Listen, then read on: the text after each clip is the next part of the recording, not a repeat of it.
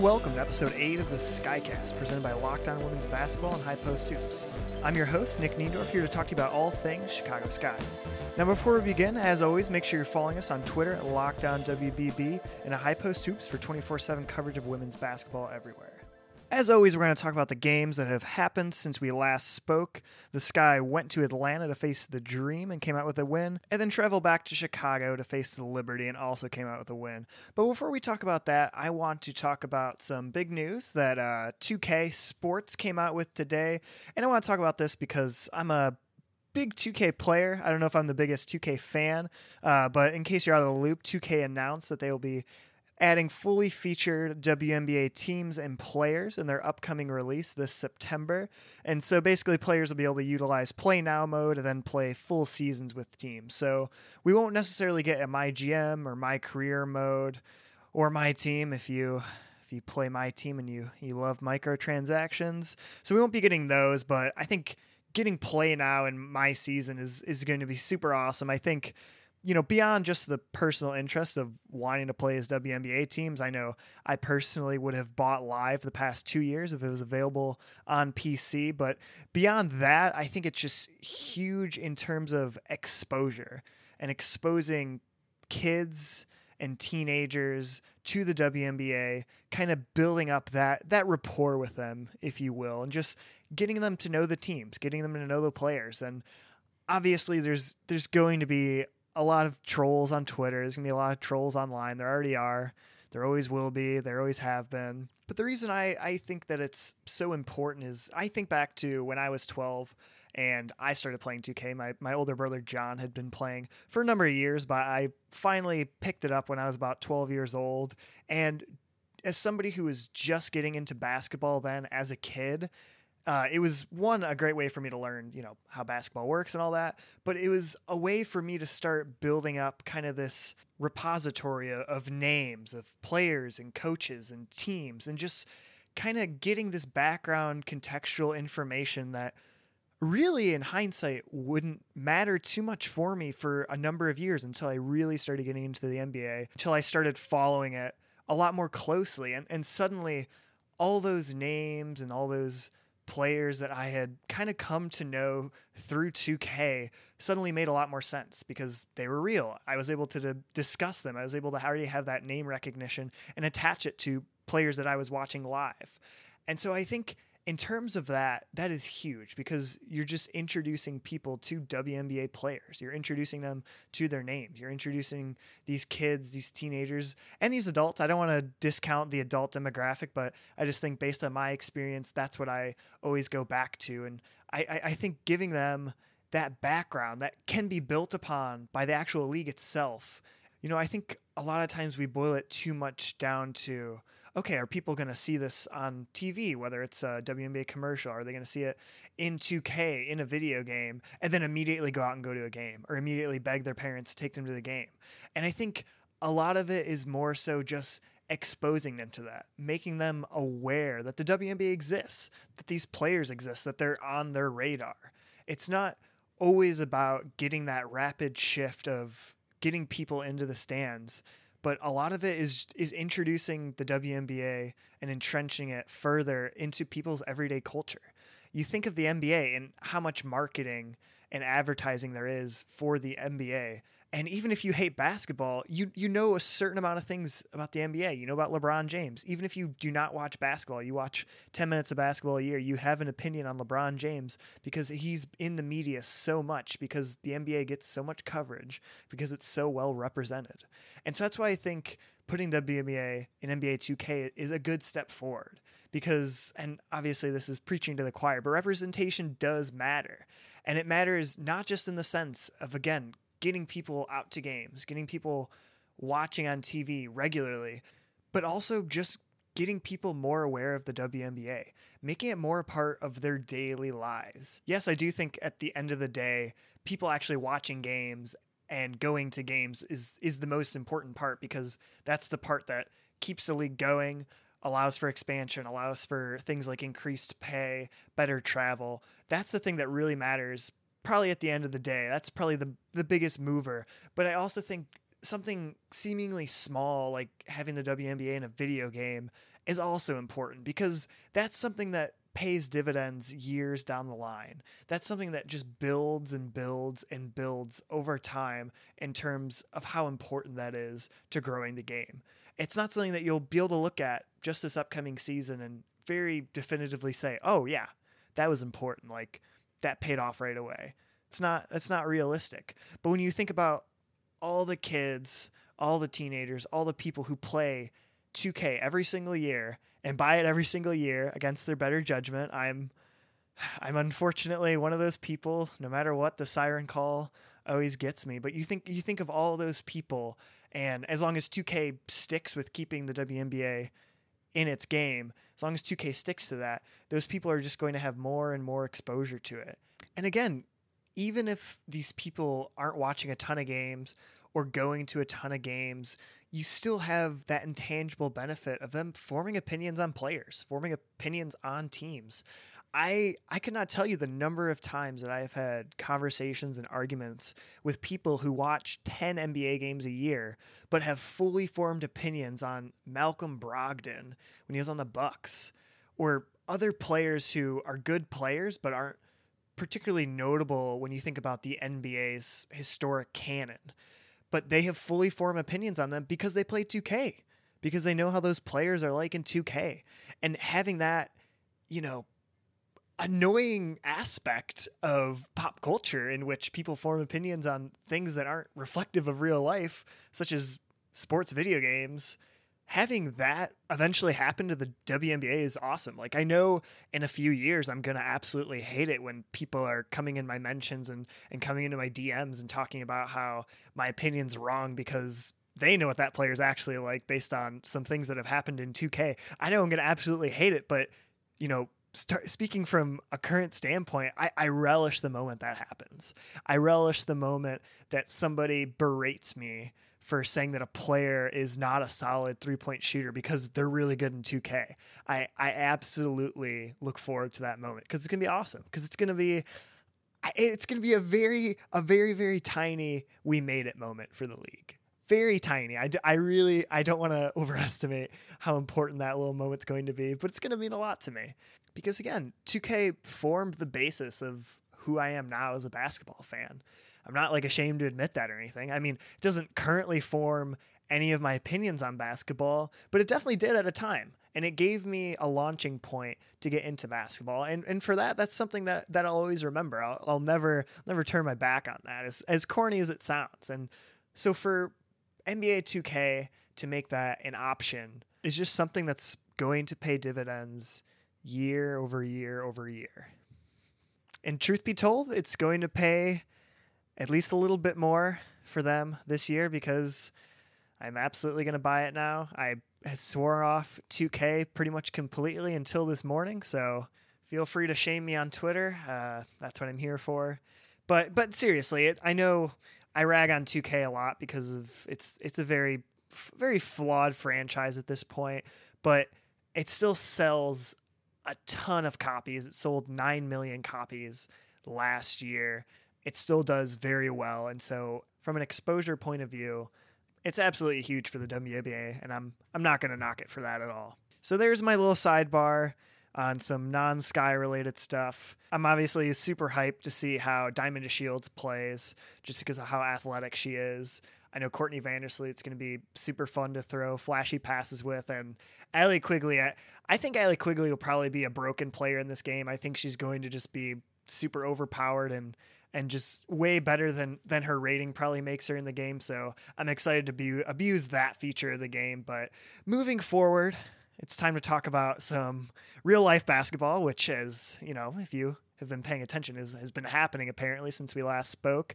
So obviously the Sky grabbed 2 wins against Atlanta and the New York Liberty.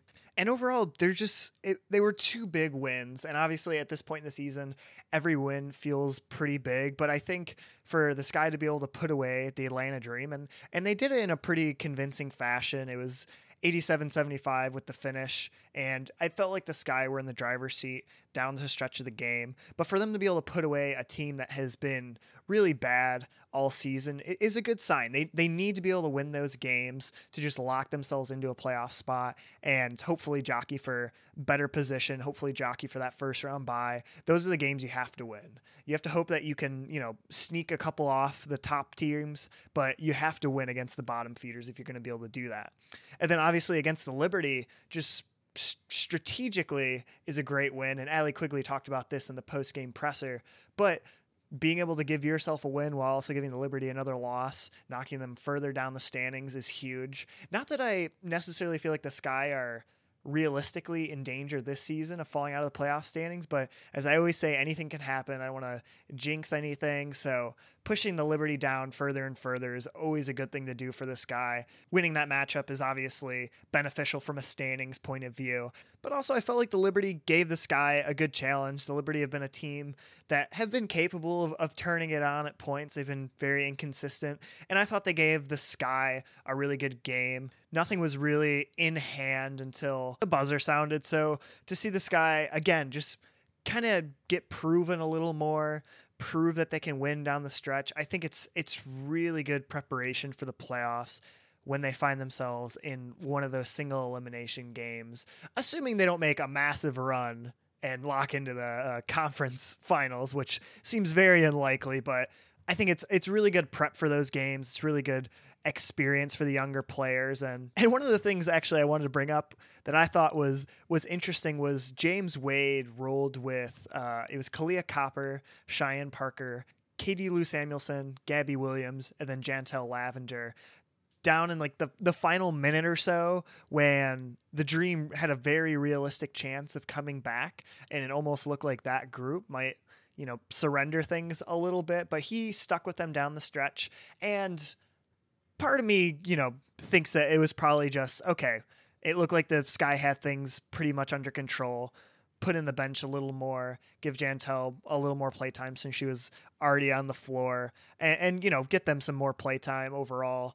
And then it just turned out that, these minutes, this last minute is going to matter a lot more than maybe Wade thought. That's kind of what I think happened. I could be completely wrong, and he could have, planned to test his younger players regardless. But what I did like was even when things did tighten up, he stuck with them.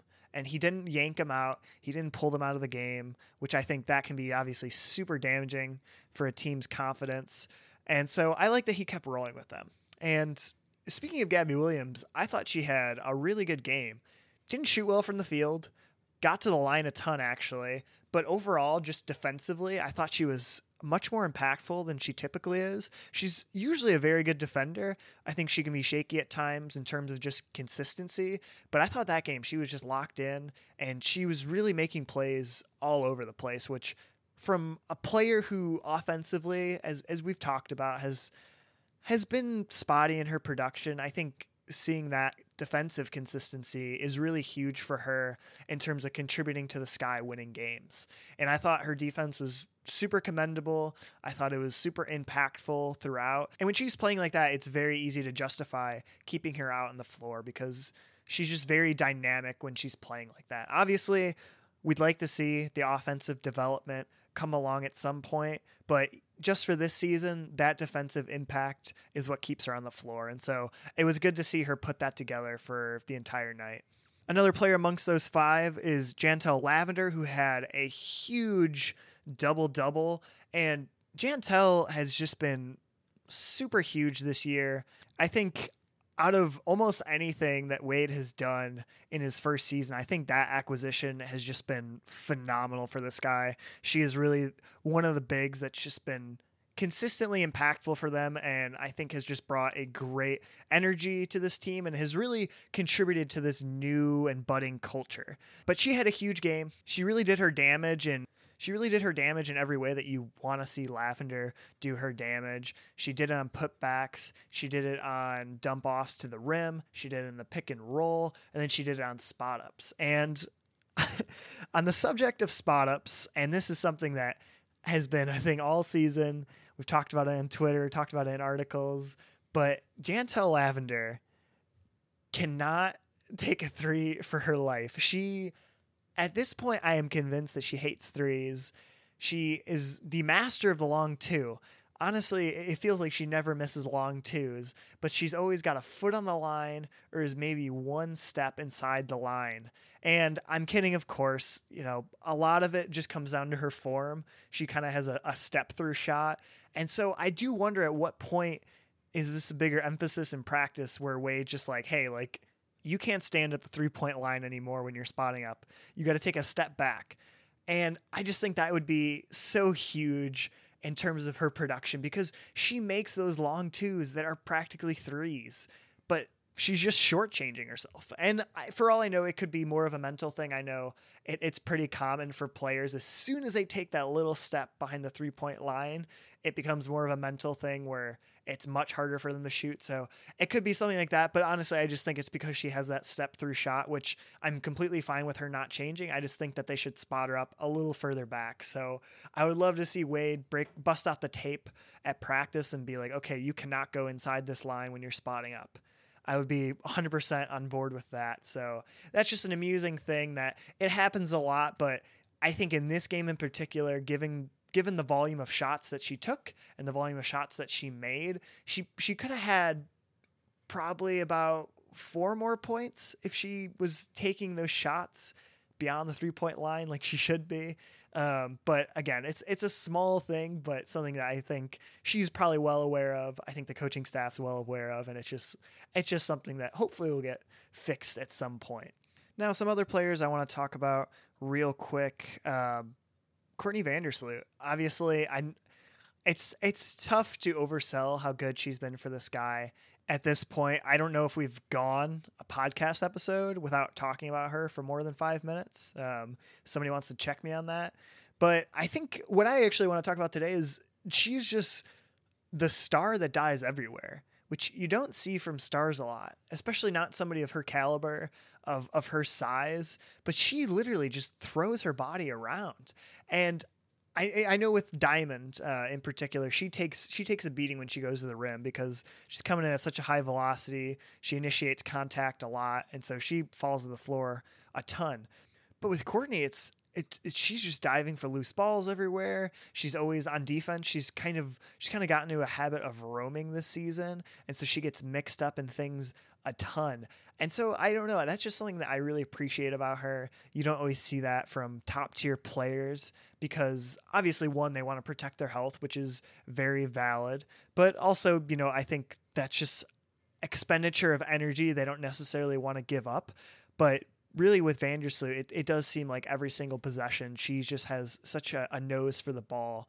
And so that's just something I wanted to express appreciation for, besides the fact that she had a cozy stat line of 16 points, 8 assists, and only 2 turnovers. But I do think that aspect of her game kind of speaks to how important she is as a whole. She is really, I think Jantel is somebody who embodies the Sky culture a lot, but I feel like Courtney Vandersloot is somebody who drives it forward. And I think under Coach Wade, that's just been amplified even more. And so I mean, she's somebody who obviously she's going to have her jersey retired with the Sky. I think that's pretty indisputable. She's just been so important for this franchise, but it is cool seeing her impact represented in this way. And so for the Sky moving forward, they are going on a pretty terrible road trip. They're going to the Aces on Friday, and then they'll travel to Los Angeles on Sunday to face the Sparks. And then they'll have a good amount of rest before the Sparks travel to Chicago to play them again. And I will say I'm a little bit worried for this road trip. Obviously, the Sky had a very similar road trip that also included the Mercury before All-Star break, and they dropped all of those games, and that was part of their 4-game losing streak. And so I do wonder with how good the Aces have been all season, and then with the Sparks, who are really just catching fire. Obviously, they have Masha, who's come back. Maria Vadiva has just been on an absolute tear. Would absolutely love to see her in a Sky uniform at any point in her future, but that's a discussion for the offseason. And then obviously Candace Parker in her return has just been as dynamic as ever. I mean, it's Candace Parker, but she really looks like she hasn't lost a step. And so I think getting those two returning is just something that makes the Sparks a bit of a wild card this season, at least down the stretch, the remainder of the season. I think they're going to turn out to be really, really friggin' good. And I don't think any team is going to want to run into them in the playoffs. So I worry about those games quite a bit, but that's why winning these games against the Dream and the Liberty are so important. Those are games you have to win because those teams are worse than you. They have a worse record than you. You got to win those games. And so hopefully the Sky can snag a game or two on this road trip. That would be awesome. But, we'll see. Jameer Faulkner is out on concussion protocol. She had a pretty nasty head injury going through a screen in the game against the Liberty. And that's really just kind of a crushing blow to her. She's just worked so hard to get back to this point, and she's looked very solid. She's absolutely been a positive when she's been on the floor. She hasn't really looked out of place at all. And so for this to happen, it's not even anything to do with her previous injuries. It's just kind of a freak injury with the concussion. For this to happen right now really stinks for her, but hopefully she can get back on the court quickly without any rush in her recovery, of course. So that'll mean that Gabby Williams will probably get a bit more playtime at the 1 spot moving forward until Faulkner does come back. But it's something that you just have to deal with over the course of the season. Things like this obviously do happen. So it'll be intriguing to see where the Sky are at by our next episode. If they can pull out at least just one win, I think that would be considered a victory for the road trip, just because these are just two very good teams, and the Sky have they've been bad all year on the road. So I think that would be a huge boost to the team. If not, hopefully they can bounce back at home against the Sparks, but it'll be interesting to see where they're at. I do think, I don't want to end the episode without mentioning that the Sky did match their win total with their win against the New York Liberty from last year. They're 13-9 now, which, considering how much left of the season there is to play, is just an awesome sign of growth in such a short amount of time for the team, and a good sign moving forward. So we'll see how much the Sky can build upon that with the games they have left, but the road certainly won't be easy. Thank you for listening to episode 8 of the Skycast right here on Locked On Women's Basketball and High Post Hoops. My name is Nick Niendorf, and if you liked what you heard here today and you want more coverage of the Chicago Sky, make sure you're following us at Locked On WBB and at High Post Hoops. And if you're interested in having any comments or questions answered on the pod, shoot us an email at the skycastpodcast@gmail.com or send me a message on Twitter.